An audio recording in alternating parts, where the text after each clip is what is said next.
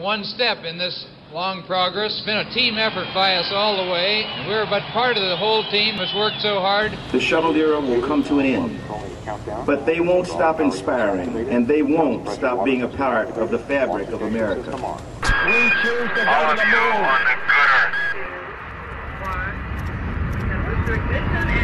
That's one small step for man, one giant leap for mankind.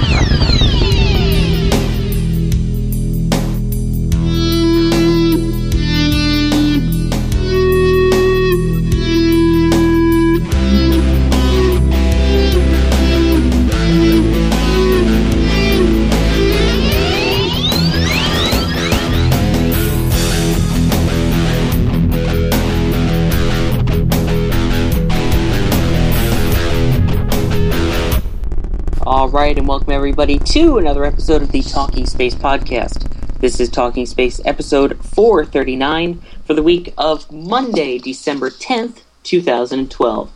I'm Sawyer Rosenstein, and joining me tonight is Gene McCullough. Welcome, Gene. Good evening, sir. How's it going? Doing alright, thanks. Just dealing with a couple of tech issues here with my mic, so bear with me through the show. And welcome as well, Mark Raverman.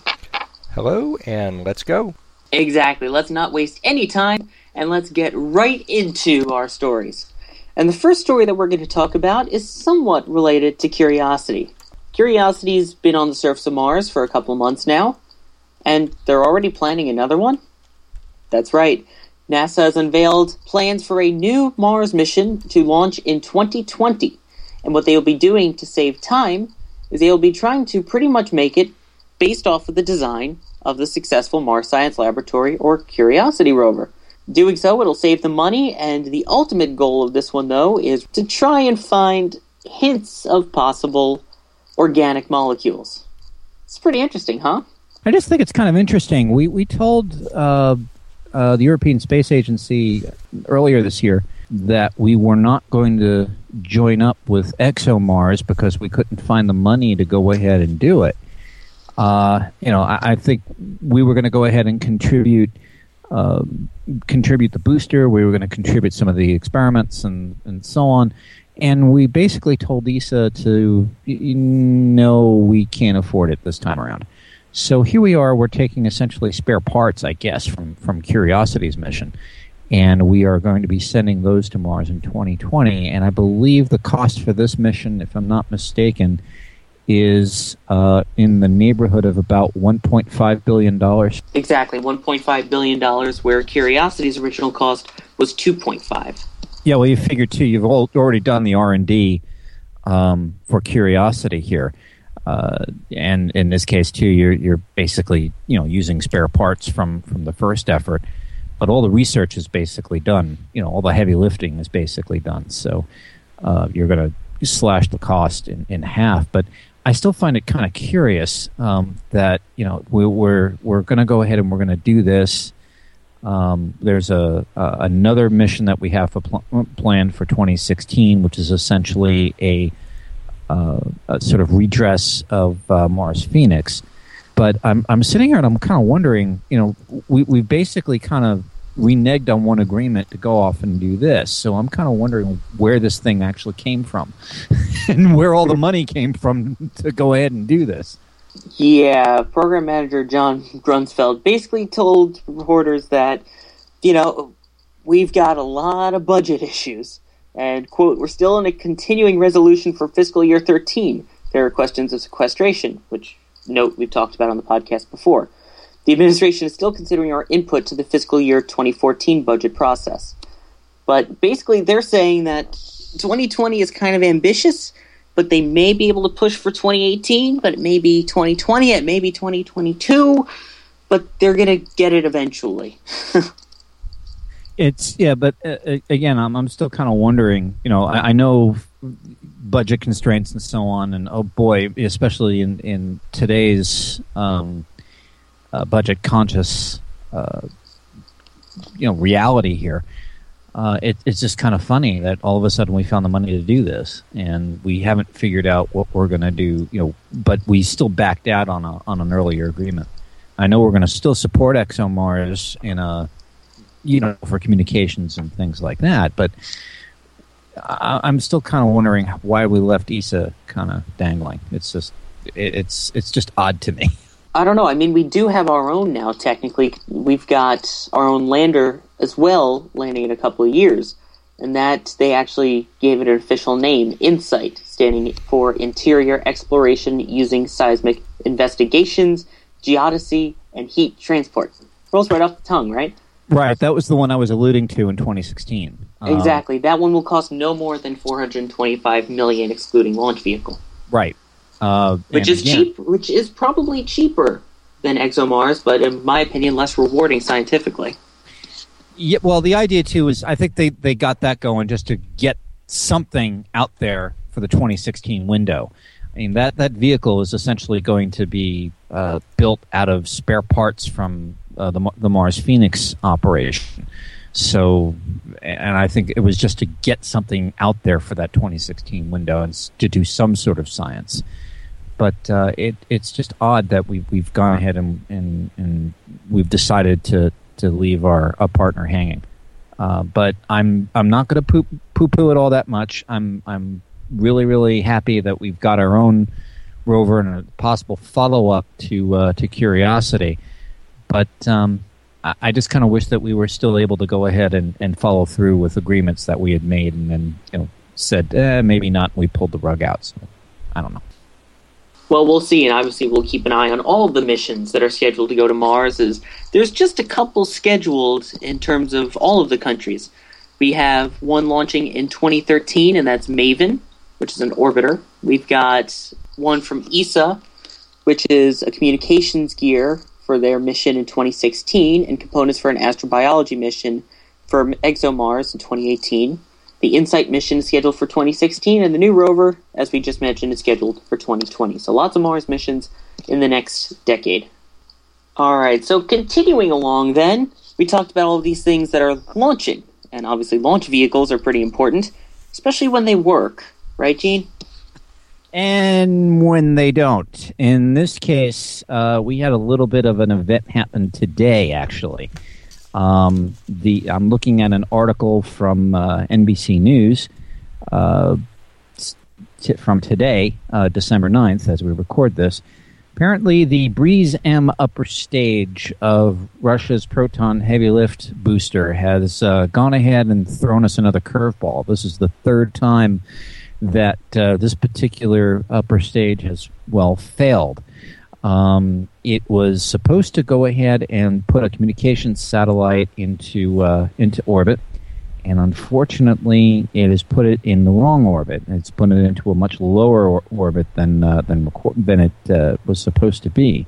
So again, this is the third time this thing has failed, and we're trying to find out, exactly what's going on. It places this particular booster in some doubt, or this particular upper stage in some doubt. Now, I also know, too, according to this article here, that it's also scheduled to launch a Mexican communications satellite into orbit, and I don't know if they're going to go ahead and do that or not. What was supposed to happen was that this rocket was supposed to place a communications satellite into an orbit with an apogee, according to the article, of about 3,500 kilometers and a perigee of about 7,470 kilometers and an orbit of about 9 degrees inclination relative to the equator.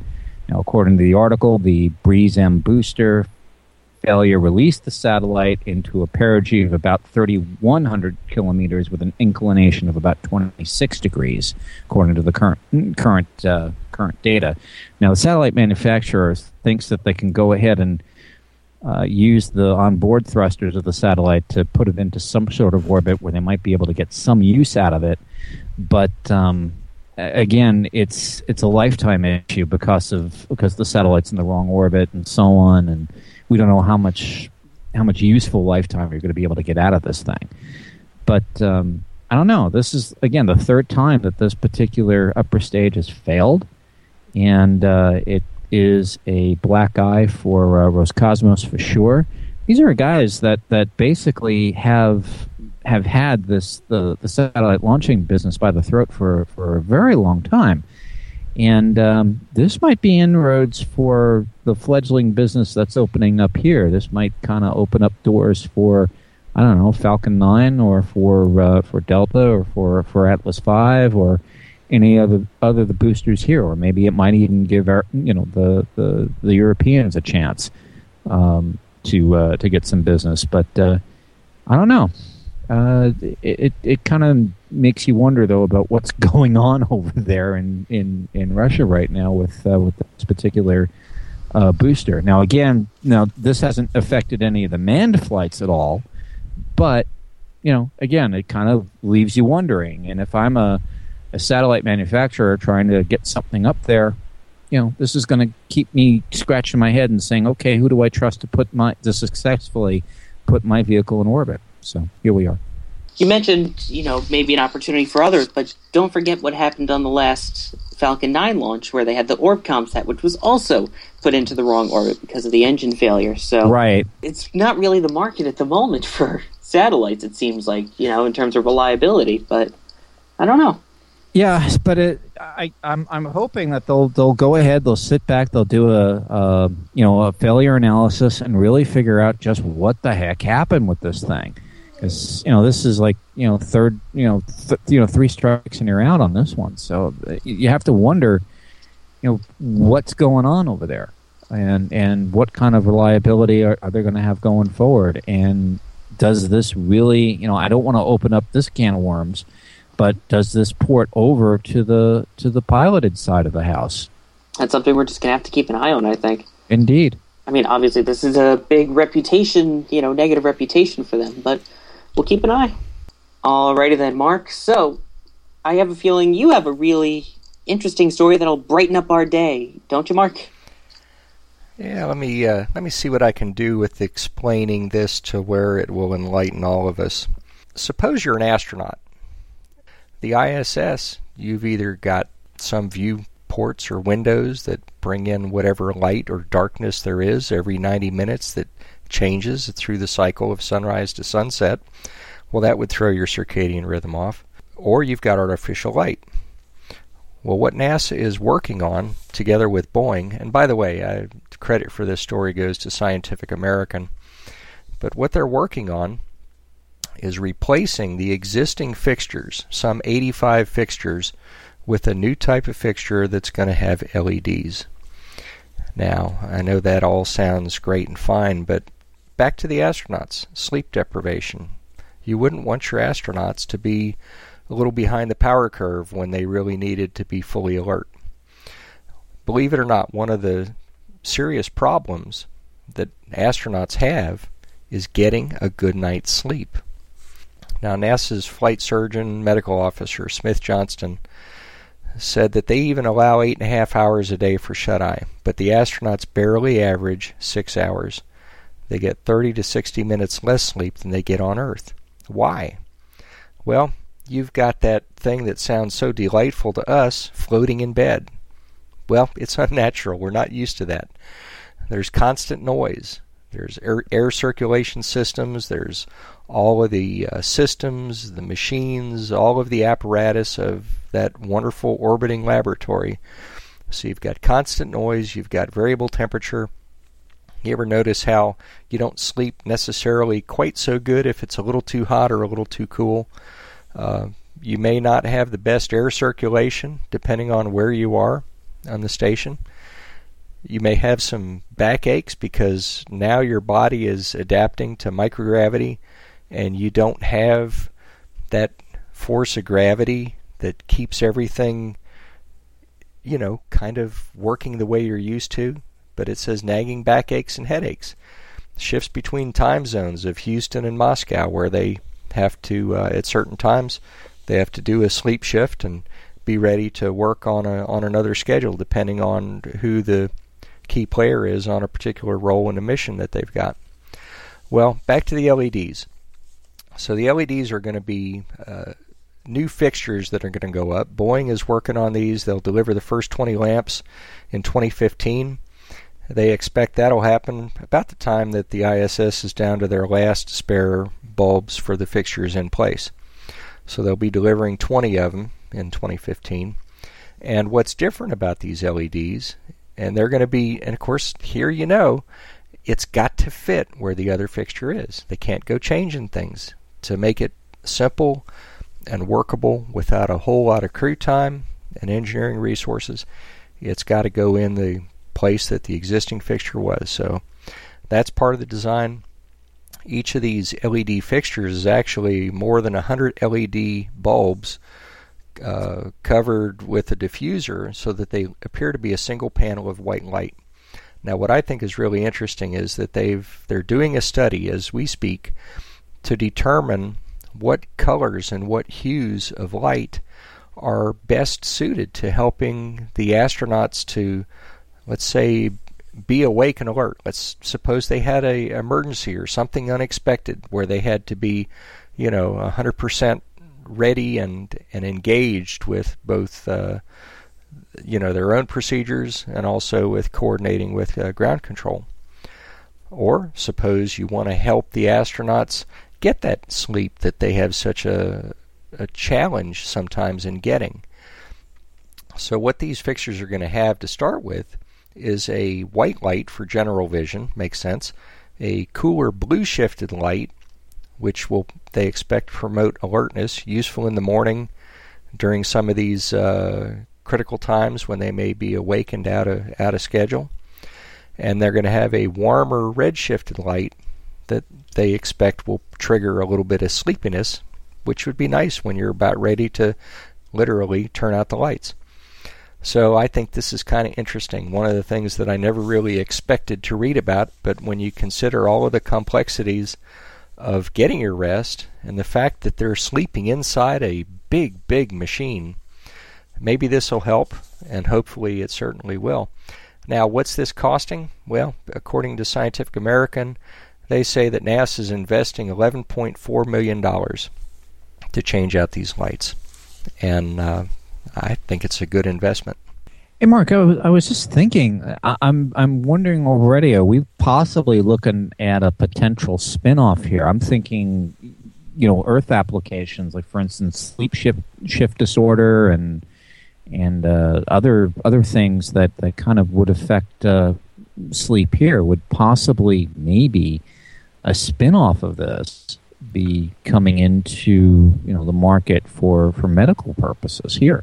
Sure, quite likely. In fact, I didn't mention it, but a couple of the collaborators that are looking at the science of sleep is individuals from Harvard University, from Thomas Jefferson University, and also from the Harvard Medical School Division of Sleep Medicine. And they say that they will expect this technology to be widespread back here on Earth. I think it may well be something that we'll look back on and say, I remember when we were changing from incandescent light bulbs to fluorescent. And the young people someday in the future will go, incandescent? What's that? And say, oh, well, that's like a traffic light. Well, no, those old traffic lights, they were LEDs. So, yeah, there'll be some things that'll benefit all of us. And of course, the advantages with LED is lower power consumption. It's a less complex material to dispose of when you do dispose of the let's say the bulb, the lamp itself, and got a lot of potential. Grand story, Mark. Thanks. This is a good example of space technology out there trying to help our ISS crew, but also in the same token, there's some applications back here on Earth that could help a lot of people. All right, so let's reawaken because we've made one trip around the table, and let's begin our second trip around the table, and I guess it comes back to myself. So let's start things off with some more launching.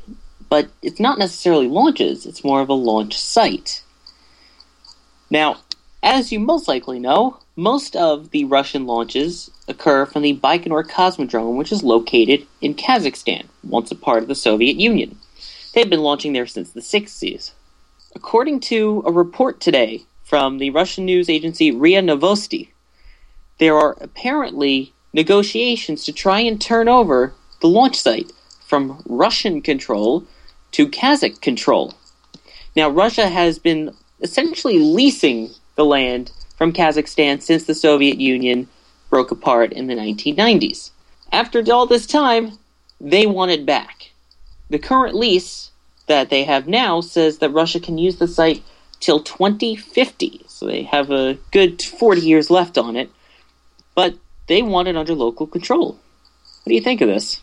Oh, boy. Well, it doesn't give me the warm fuzzies because, I know this is sort of an inter-country battle here, but keep in mind, gang, this is the only facility we have right now that is launching piloted spacecraft to the International Space Station. Now, and it will be at least until, if CCICAT keeps on schedule, at least until about 2017. So you don't want this area in any kind of chaos whatsoever. You want it, pretty much. You want it pretty much intact. And this kind of throws a monkey wrench into who's going to be overseeing this facility that is actually the only spaceport currently that is able to go ahead and launch, a piloted spacecraft to the International Space Station. So I'm kind of wondering what the implications are in all of this for getting Soyuz off the ground. And I don't know if it's going to be a big deal or not going forward. It might turn out to be. Now, I know the Russians are building their own spaceport right now, but it just isn't going to be ready soon, anytime soon. Sora, do you do they have a date on that one? I don't know, to be honest, about a new spaceport, but they are planning on building a new launch site at Baikonur called Byturek, which, from checking the article on RIA Novosti, it does not state exactly. Because I'm looking at an article here being reported by by Interfax Kazakhstan here. The rental, basically saying that Vladimir Putin basically coming up and saying that the rental agreement on Baikonur adopted in 1994 has run its course, and we've basically got to go ahead and either negotiate a new rental agreement or just keep on going as is. Right, the new location which you were discussing, by the way. I my apologies on terribly massacring this, but let me give this a try. The Plesetsk Cosmodrome in the Arkhangelsk region. Oh, wow. Boy, did I probably butcher that. My apologies. That's where they're planning to conduct the launches from, and eventually complete construction of the Vostochny Space Center in the Far East, according to that article. So eventually they will move out of there, but in the meantime they had the 2004 agreement to build Byturek, and they're still launching there for now. But just so you know, the current agreement that they have has Russia paying an annual fee of approximately $115 million to use it, and a $50 million maintenance fee annually. According to the article here, the first launch facility that could fall under Kazakhstan control would be the one for the Zenit vehicles. I'm sorry, and they're used to carry just satellites into orbit, but that could fall under Kazakhstan control quite quickly. So. Again, what implications does this have for the International Space Station? I don't know. It'll be interesting to watch and see how this all, all shapes up. But until that other facility in Russia gets its act together, I think Russia's basically at Kazakhstan's mercy at this point. And sadly, I think so is the rest of the international partners. Well, obviously we'll be keeping an eye on this because, just to note, the Baikonur Cosmodrome is the busiest launch complex in the world. So this may have some huge implications, and we'll certainly keep an eye on it. Speaking of keeping an eye on things, this is one that's difficult to keep an eye on because it's mostly classified. But, Gene, can you declassify some information for us? I could sure try. It looks like the X-37B, which is essentially the U.S. Air Force's space plane, or should I say DARPA's, actually. Space plane looks like it's going to be launched anytime between 10:45 a.m. and 5:15 p.m. tomorrow, Tuesday. This has been delayed for a little bit, but it looks like that the vehicle that they're using is ready to go, and we will have to see how this all works. But the idea is, what the heck is this thing actually doing, and what is this thing? The X-37B is essentially a mini shuttle. It is unpiloted. It has a wingspan of about 14 feet 9 inches, according to what I'm looking at here from Boeing. Its length is about 27 feet 6 inches. So it's not all that large. But this is also a vehicle that was once part of the NASA portfolio. It was moved over to the Defense Advanced Research Projects Agency, or DARPA, back in 2004 in the fall. And nobody really knows what it's doing up there. That's just it. And a lot of analysts are saying, what is the Air Force doing with this thing? Nobody knows. And the only thing that some sort of speculated, and I'm looking at an article here written by Todd Halverson over at Florida Today. Basically, he's quoting John Pike, who is a defense analyst, and his thoughts on this is just to bamboozle the Chinese. That's why this thing exists, just to keep them scratching their heads, trying to figure out what the heck they're doing with this thing. To give you an idea, sorry if I'm not mistaken, the last flight that this thing had, it was up there for quite some time. No? Exactly. It was up there for at least twice as long as it was supposed to. If I remember correctly, it was at least a year, if not more. Right, and this thing's got the ability to land on its own. Basically, you can land autonomously. And I'm looking at an article by CNET here, which cites that the last time that the X-37B was on orbit, it spent 469 days in space. And nobody really knows what it was doing up there. It's gotten a lot of attention from a lot of folks here on the ground trying to track it, trying to figure out what it's doing. But everybody's trying to figure out what its purpose really is. Nobody really knows. So everybody's kind of sort of scratching their heads, and this thing could just stay up there, for quite some time. So it'll be interesting to see what the Air Force has got planned for this thing. But again, nobody knows. I guess we're not really supposed to know. And I think maybe John Pike's right. Maybe its whole existence is to just basically keep us guessing and also keep our adversaries guessing. So who knows? And just to note that the current scheduled flight is vehicle OTV-1, even though they're calling it flight OTV-3, and that was the vehicle which carried out the first of the flights to date, which lasted 224 days, ending in December of 2010. Alrighty then, so let's continue along to our beacon of hope. Mark, do you have another story for us?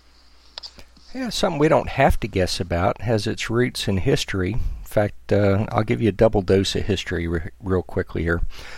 But first, I would like to thank James Sharkey, also known on Twitter as Mad Science Skill, who sent a tweet to us a few weeks back and said that I reminded him about this when he saw this, and it reminded me of something I'd talked about earlier, and that was some lighted navigation beacons that used to be part of what made aviation happen back at the turn of the century, post-turn of the century, actually. And these lighted beacons, think of them as lighthouses. They formed the airways that the early airmail and other cross-country flights used to navigate from point to point. At one point, I couldn't tell you the numbers. I've forgotten the details, but there were literally several thousand of them or more in the country. Well, there's one in particular at Mount Diablo. Now, Mount Diablo is a mountain in the Contra Costa County, California, San Francisco Bay Area. And this mountain is a state park, and it also is the home of the Mount Diablo Beacon. This was originally known as the Standard Diablo beacon because it was put up by Standard Oil Company and somewhere in the early 1920s, I believe. Well, let's do some more history. Pearl Harbor, December 7th, 1941. We actually just passed the anniversary of that, and that's significant because on the anniversary of Pearl Harbor, one day a year, this beacon in its present location in a nice-looking little beacon tower that they've built, this beacon is lit to memorialize Pearl Harbor Day. On that single evening each year that it's lit, it memorializes that. It begins at sunset, and public's invited to attend. And I hear the sunsets from the top of Mount Diablo are quite the sight. But this might be something if you want a really different kind of a trip sometime in the future, like let's say December 7th of 2013. This might be an interesting one to plan for. And again, thanks James Sharkey for bringing this to my attention. I think it's pretty cool that these old airway beacons are still, and think of it, they're nothing less than the GPS of that era. There is an organization called SaveMountDiablo.org, and what they're trying to do is to get funds to both maintain this beacon and also to preserve parts of the state park. They have hopes of having the restoration completed for the 2013 Pearl Harbor beacon lighting for that anniversary. And with the efforts of volunteers, there's still a lot of cost involved. But check it out if it interests you. And thanks to the veterans. And in fact, I worked at one point with a man who was at Pearl Harbor in the Navy on that day in 1941. And thank all who served. Yes, indeed. And the link to that, which Mark mentioned, will be in the show notes. And thank you again for letting us know about that by Twitter. You can get in contact with us with any stories or interesting things that you might have by Twitter at Talking Space. Of course, you can always email them to us. Our email address is mailbag@talkingspaceonline.com. Or you can post it on our Facebook page, which is facebook.com/talkingspace. And thank you very much again for sending us the tweet. And Mark, thank you for giving us that story. All right, now we are on to our final trip around the table, and this trip is more of a fantasy trip. So bear with us as we fantasize a little bit. What do I mean by that? Well, you'll find out as we get into our first story, and this is about a petition. Now, some of you might know that you can create a petition with the White House to have them take a look at a specific issue. That's happened before with Penny for NASA, and now they have one that I think is even more critical. To quote from the exact petition, quote, "We petition the Obama administration to secure resources and funding and begin construction of a Death Star by 2016. No, I am not joking. Here is their description. By focusing our defense resources into a space superiority platform and weapon systems such as a Death Star, the government can spur job creation in the fields of construction, engineering, space exploration, and more, and strengthen our national defense." Think this will ever happen? I just had one of those, stylus across the LP moments when you said that, Sawyer.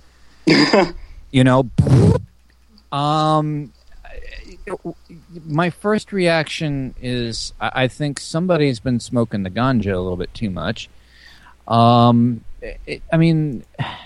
Okay, fine. We had our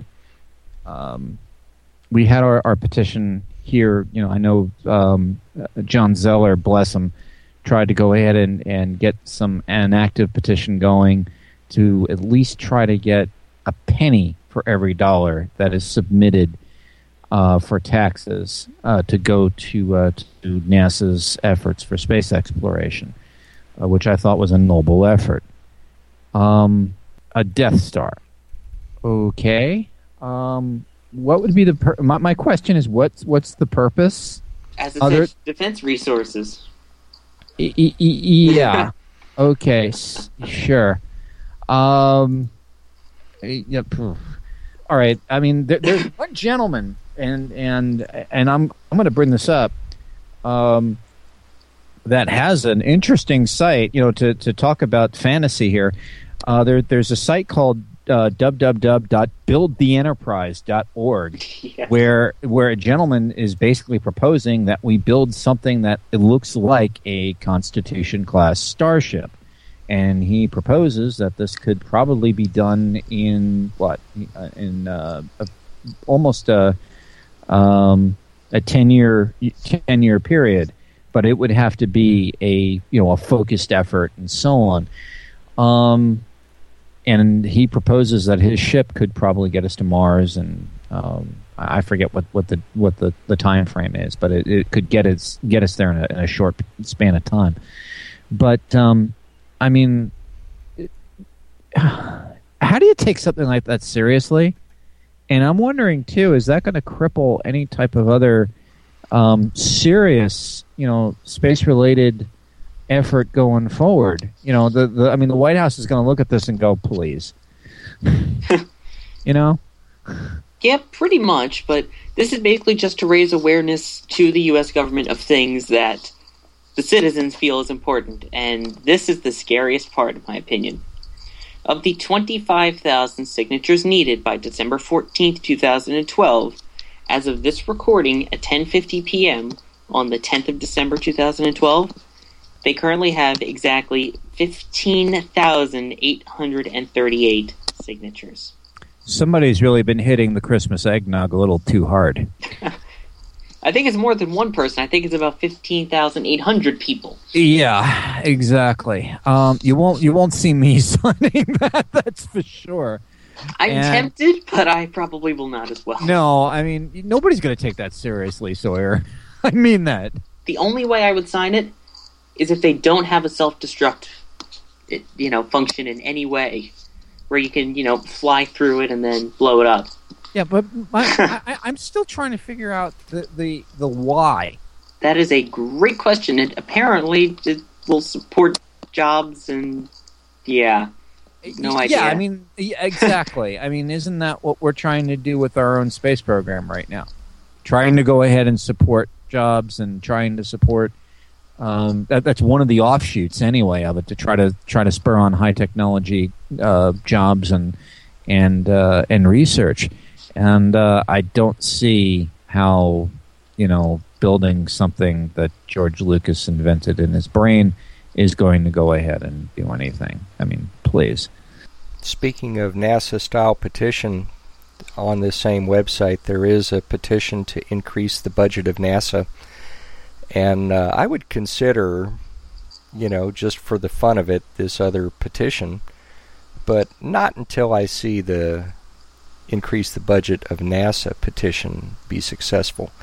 And unfortunately, it's only got 4,438 votes as we speak, and less time to hit the goal of 25,000. So I think that might be the one to sign first, and after it's through the process and makes the goal, maybe look at some other ones for fun. Hey, Mark, can you pass along the URL for that one? And when does that one close, Mark? Just out of curiosity. It's closing on January 4th, 2013. Okay, that's one I need to sign. Yes, we could post a link to the one that Mark mentioned in the show notes, and if you really are interested in signing the one to create the Death Star, Google it. We are not going to post the link to that one. Alrighty then. Well, that's a fantasy that may never become truth, but the next one is a fantasy that people are planning to become truth. Right, Gene? Well, it was the announcement of a new business venture that happened last week. Oddly enough, the same week that we celebrated the 40th anniversary of the Apollo 17 lunar mission. It was the final lunar mission that the United States embarked on, at least the final piloted lunar mission, and it was also the final piloted lunar mission that anybody embarked on. And this company sort of developed from that, basically saying it's time to step out again. The company is called Golden Spike, and it gets its name from the ceremonial final gold spike that was driven to join the Central Pacific and Union Pacific Railroads, oddly enough, on May 10th, 1869. We all know what happened about a month later, 100 years from that point, in July of, or 2 months later, in July of 1969. But what the purpose of this one is to go ahead and have a company that would act as a clearinghouse, if you will, to get you to the lunar surface. So if you are, for instance, a country of some sort or a private entity that wants to go to the moon, it could go ahead and finance for you or help you put together a lunar mission for 2 individuals. What's the cost of all this, you say? I hope you're, pocket change, about $1.4 or $1.5 billion. Or at least that's what they're saying that the ticket would be. How are they going to do it? Well, the gentleman who is running this is a gentleman by the name of Alan Stern. He is also he's former NASA, but he's also the leader of another space startup called Uwingu, which is trying to go ahead and funnel money into research and education projects for space flight. But this is kind of different. It's trying to go ahead and take funds to go ahead and get 2 individuals to the moon. How are they going to do it? Well, again, they want to take this stable of vehicles that are already out there or still in development. Nobody has, I believe SpaceX was mentioned, but Alan Stern is being very, very vague as far as what companies they would be contacting and so on. But the thing is, right now, I guess they're waiting to see what happens with the Google X Prize, the Lunar X Prize, because right now we don't have a lander that's capable of landing anybody on the moon. The only one that I know of that we actually have is sitting in the Smithsonian, and that's Lunar Module number 2. So I'm not too sure what they're going to use for a lander, and how are they going to end up funding this? They are trying to go ahead and make advanced sales, and make it advanced sales to nations that want to go ahead and get to the moon. They're hoping to get enough advanced sales to attract people, the top companies like Boeing, Lockheed Martin, and so on, and saying, yeah, okay, fine, we may have a clientele here. Let's see what we can do to help them out. My question, though, is can they really pull something like this off? Now, before you go kind of crazy here, there are some big names involved in this thing. Former flight director Jerry Griffin's on board with this. On the board of advisors is Wayne Hale. I think former Speaker of the House Newt Gingrich is in that woodpile in there somewhere. So they've got a lot of heavy hitters, at least on the board of advisors and the board of directors. But I'm not sure they're going to be able to pull this off. I'm a lot of people I talk to on Twitter basically think this is going to end up being a vaporware company. I'm the jury's still out. Is this going to work? I don't know. I mean, I think of other past lunar ventures. There was a company called Lunacorp that I think a gentleman by the name of David Gump started back in the 90s that supposedly was going to go ahead and return us to the moon and so on. I believe the business model on that one was initially starting out with robots that could be controlled by individuals here on Earth, and again, there's been a lot of fits and starts to get companies started that would get us to the moon or back to the moon. I'm still trying to figure out if this is actually feasible or not. And right now, I'm on the fence. I'm from Missouri here. They're going to have to show me this is actually going to work. I should add, even though I introduced this as a fantasy, I understand this is a real plan, and obviously, I'm hoping for success in this plan, because, the sooner we can get people back to the moon, the better. but as you can probably tell, I'm a little skeptical. Of course, I don't mean in any way this is fantasy, and I am hoping that they succeed, but I have my doubts. Is this really doable? The article cites using United Launch Alliance's Atlas V or the Falcon 9 and SpaceX is stable, or just going forward, or even Falcon Heavy. But is this really workable? And what's the demand? Are other nations going to want to do this? Especially, people are cash strapped right now. We can hardly find the money to run our own programs, let alone farm it out to somebody else. So I don't know. I'm on the fence, but is this workable? Who knows? But time will tell, and I'll be watching Mr. Stern and the whole project. I'll be keeping my fingers crossed, but I don't know. I mean, I'm a huge fan of Uwingo. I really am. I'm glad that was set up, because that is going to go ahead and give funding to educational resources and to universities and so on that are trying to set space-based experiments and get those going. And that's what we need for seed money for that. But is this going to work? I don't know. I'm cautiously optimistic with this one. Exactly, and I have to agree with you on Uwingo. It's a great idea, and obviously we hope for the best of success for this program.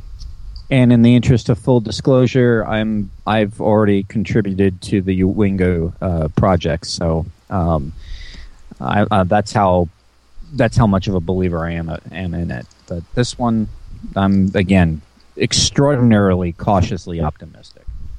All right, now for the final fantasy story. This one is more of a fun fantasy story. And last week, Mark did a couple of book reviews. And I believe you have one final one for us this week, don't you, Mark? Yep, back to space, but only if you're small. In this case, let's talk about Meteor. Meteor is a hard-working, friendly mouse who has all the qualities that a space mouse should have. And I'm reading from the inside cover of Mousetronaut by astronaut Mark Kelly. That was illustrated by C.F. Payne. And if you haven't seen it or heard about it, you need to check it out.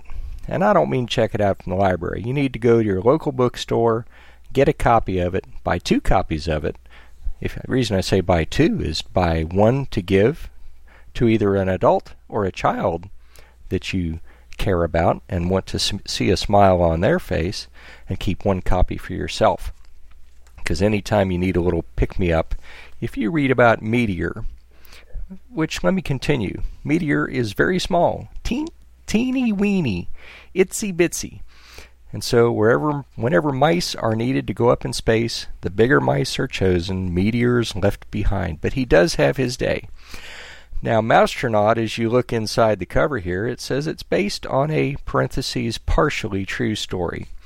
And it's a charming story. The illustrations are great. You look at them, and you can kind of visualize, I don't mean kind of, you can visualize the interior of the shuttle, and you get a chuckle out of the illustrations with the crew of mice that are being trained. But again, this has its basis in fact. And if you go to the back of the book, there's a section written by Mark Kelly, which the whole book is written by him nonetheless. But anyway, there's a section that he added that talks about what the inspiration for this story was. And Mark Kelly, I kid you not, is one man that I haven't found a reason not to look up to him. You know, many of the astronauts are just such incredible people. They're great role models. They have a desire to inspire, to do special things for both the young people and the adults. And yet they're regular folks that several times when I've had the opportunity to meet them and talk to them at KSC or to ask them questions at press conferences, you know, you have their attention, they're giving you their very best. Well, Mark Kelly, just for background, if you're not familiar with him, he was a captain in the United States Navy. He commanded the final mission of the Space Shuttle Endeavour in May 2011. He was a veteran of 4 space flights to the International Space Station, and he's a graduate of the United States Merchant Marine Academy. He's one cool dude. Buy this book. Buy 2. I know you'll enjoy it. Hey, Mark, you said the story was loosely based on an actual story. I would love to hear the backstory on this. I really mean that. The backstory involves mice in space. Interesting. 100% true. I'm not making it up. I'm not adding to it. It does involve mice and a mission that Mark Kelly was on. Okay, now I know darn well what I'm getting my niece for Christmas this year. Or at least one of the things. This is such a happy thing. I mean, I can't listen to you just responding to what I'm saying without smiling because I know how good it is, and I take it you haven't seen it, and I'm hoping that other people that are listening to us that haven't seen it will be tempted badly to go get it. I'm lucky enough to have a signed copy, and it is absolutely amazing. So I agree. Go out to your local bookstore, support them, and support this awesome book, and get a couple copies. Alrighty then. So on that note, I think we are ready to squeak on out of here as this brings this episode to its conclusion. I'd like to thank everybody who joined us here. Thank you for joining us, G. McCullough. Thank you, sir. Fun night, and I think Mark, you just solved one of my Christmas dilemmas. So thanks. And thank you, of course, for joining us, Mark Ratterman. My pleasure. And believe it or not, even though here we are working our way into just about the middle of December, got some more good things coming up the rest of this year. So stick with us. If you're enjoying the holidays, don't take the holiday off from Talking Space. We'll be around. Exactly. We'll be pushing out episodes till the end of the year. So we're going to end our 4th season of Talking Space with a couple of great episodes. So we hope you'll stay tuned till then. But in the meantime, thank you for listening. And as always, have a great day, night, evening, or whatever it may be where you are.